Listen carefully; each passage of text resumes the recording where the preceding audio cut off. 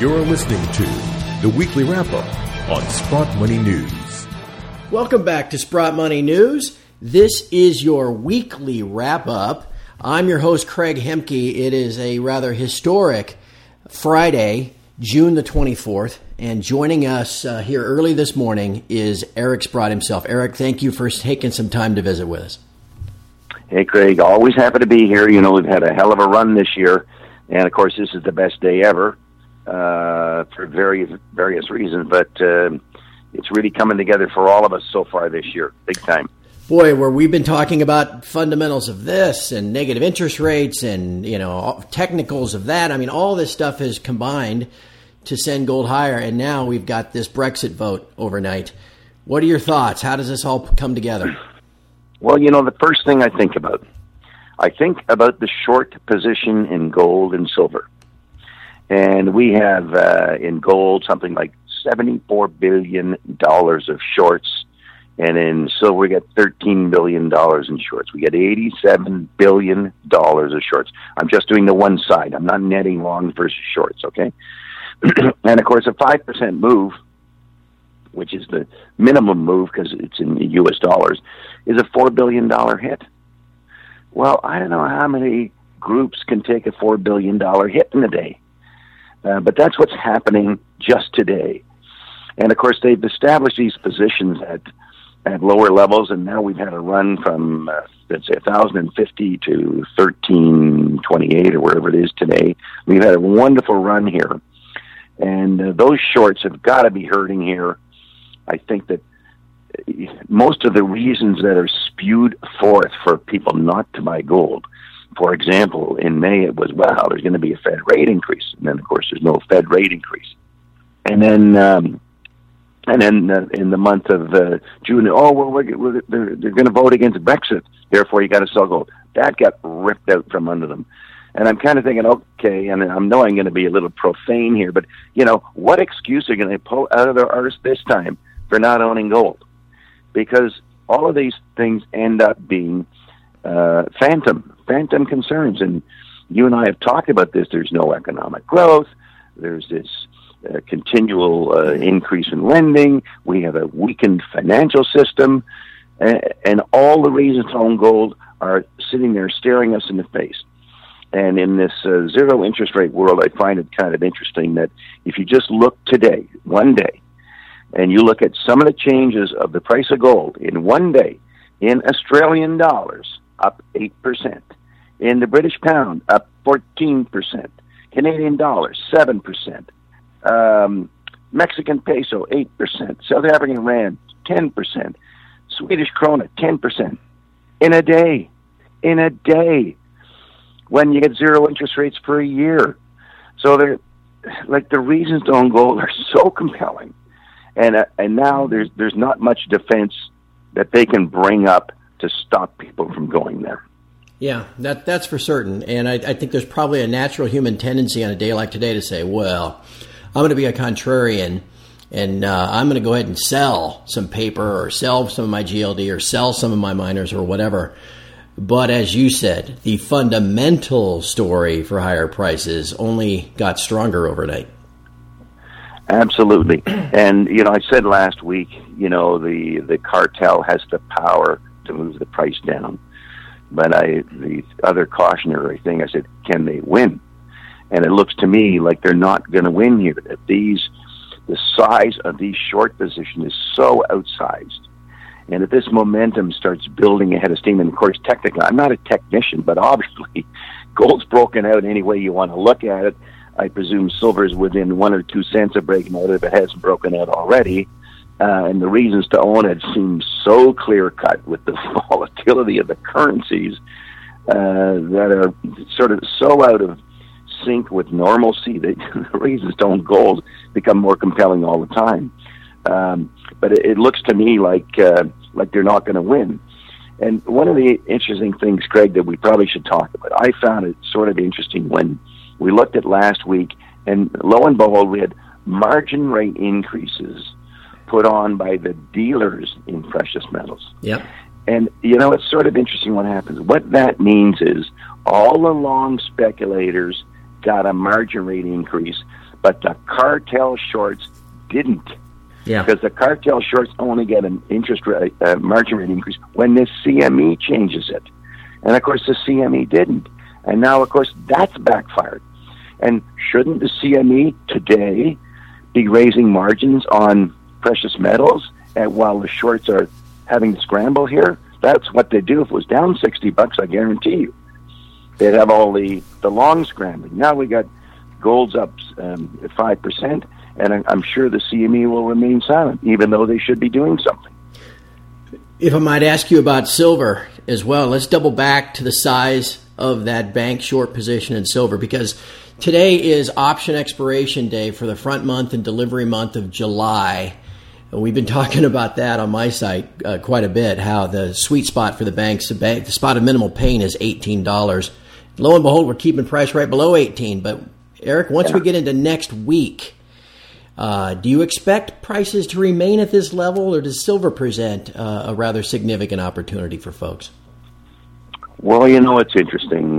What have we got open on the silver contract? I think we have something like 57,000 contracts open on COMEX and silver.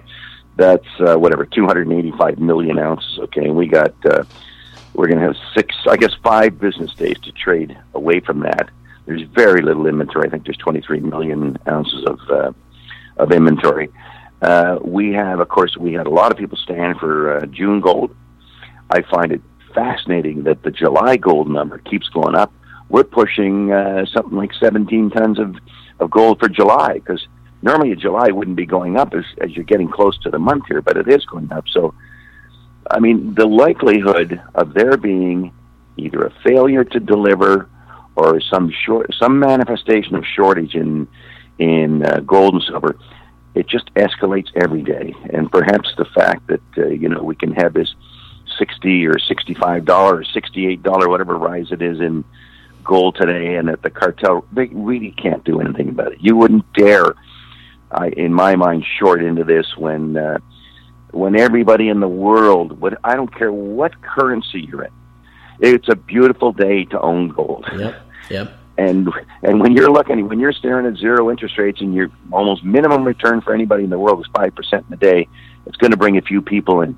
And at the margin, it would go crazy. And as you've spoken many times about silver is such a small market. I mean, to think that, you plunk $17 billion on the table, you own all the silver in the world that's above ground. I mean, that's ridiculous. What's $17 billion? Yeah. It's nothing. So it's going to happen. I think silver will vastly outperform gold. Eric, you've mentioned a couple times in the last couple of months a story that was largely missed by folks, and that is that story that came out about the German insurance company Munich Re, and how they were taking some of their investment assets, their investment portfolio, and buying physical gold, and how that could be the start of a trend. Well, now we've got this uncertainty of Brexit. We've got the German 10-year Bund got all the way to negative 15 basis points overnight. Eric, could that trend continue, and could something like that be the proverbial straw that breaks the bank's back? Well, Craig, of course it could. I mean, I just look at, it's very difficult for a corporation to throw away all the bondage of, owning gold. You look like you're heretical or something to do that. But this was done, I think it was probably done 2 months ago. And think of the gain that guy from Munich Re has had vis-a-vis his competitors, right? Mm-hmm. His competitors that are sitting there getting zero interest rates on everything, or negative interest rates. They're making nothing on all their assets, zero. And this guy comes along and, he's probably plucked 15% out of the damn thing in about 3 or 4 months. And kind of has an open playing field here when you look at where gold and silver might go. It's an open playing field. And I think the fact that he did it and publicized it would make all CFOs of all companies sit up and take notice. Now, you just can't get that amount of money into the gold market, obviously. We have a market that's out of balance already in the physical market. God forbid that, the treasurer of Exxon finally figured out that, you know what, all these currencies are crap. I should own gold or silver. And it only takes a few people to think that. It's not going to take many more. So it's all good. I mean, and other people are going to go there because the returns of owning precious metals are becoming outsized versus everything else in the world now. And even more so today, obviously. And let's wrap up, too, by talking about the mining shares once again, because there's all sorts of folks out there, again, wanting to play contrarian, that have missed the move or for whatever reason want the miners to go back down. And yet they keep rising, and they're obviously going to be up quite a bit today. What case can you make for continued buying of them? Well, I think the best line I heard was that, we've had the first inning of a 9-inning game. That was by a guy named Michael Belkin, who's come out very much in favor of gold stocks starting about 6 months ago when he reiterated a couple of weeks ago on King World News. And most rallies of bull markets in precious metal stocks are at least 500%. So fine, we've gone the first 100 and change. We have a lot more to go here. I mean, look at the change in earnings with a $1,320 gold price versus an $1,100 gold price. I'm sure everyone's earnings have more than doubled already. More than doubled. So that's a reason for the stocks to more than double. And, of course, every marginal increase now in the price of gold is all profit. So here we go. It looks like these metals are on a breakaway. And we could have a quick run here. I mean, who has confidence in anything today? Who would have confidence in their currency, their central bank, or their government today after this British vote? And that vote, by the way, was just a kick in the teeth of all the elitists and bankers and government people. That's what it really was all about. And that is what's going on in the whole world these days. So you better own precious metals if you want to protect yourself. That's right. How long before we get a Frexit, maybe a Bexit? Yeah. All those are going to be lining up next. And we're talking about the second biggest currency in the world, maybe being dissolved. I mean, how does that not augur well for owning physical gold? No, believe me, Craig, it's all going in our favor. And I know most of our listeners would already be involved, and they got to stay involved, and they got to get their friends involved, they got to get their family involved, because they got to protect them. We're in a very delicate financial situation these days. Eric, before we wrap up, I want to draw your attention to something. I spoke with a guy just this was just yesterday, Brent Cook, remember, with Exploration Insights? Yes. Brent was the guest for this month's Ask the Expert segment. That can also be found here on the Sprott Money website and the Sprott Money blog. I want to encourage everyone to check it out. It was an outstanding interview with Brent, and I know you would endorse it because you know what great work Brent does. Sure. I know Brent's a great geologist, and it's a very big deal getting to understand some of these exploration companies out there. The first part of the rally, as you know, was in the producers, but ultimately you move down to the sort of developers, then the explorers, and then the really greenfield guys. So he is very, very well worth listening to. And speaking of that, Craig, I meant to mention that I thought you wrote a great article yesterday. And basically, what Craig said was, why does everyone assume that everyone's going to vote against a Brexit here? I'm not reading it that way. And, we should be very cautious here in making that assumption, which, of course, the whole market had made the assumption it was going to fail and the Remain would win. And I got to compliment you on for keeping up your guard there. And obviously, you could see that the Brexit position was a strong one, and ultimately you proved to be right in your warnings. So congratulations. Hey, that's very kind of you, Eric. Blind squirrel finds a nut every once in a while. Well done. Well, as we head into next week, we've got contract expiration and moving into first notice day of the front month July silver. We've got the July gold, which is not a delivery month, but that is obviously going off the board as well.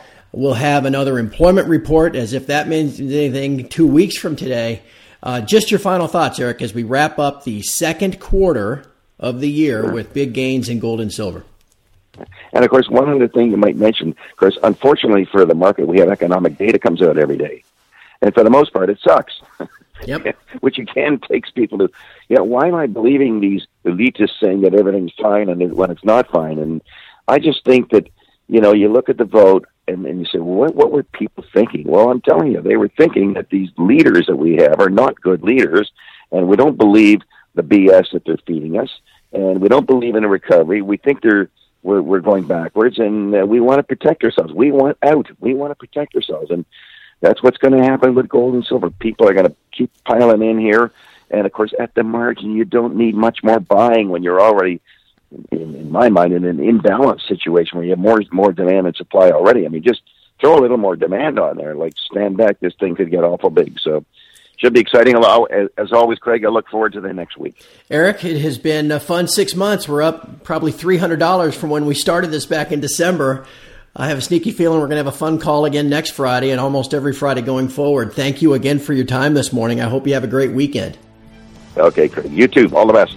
And from everyone here at Sprott Money News, thanks for listening and have a great weekend.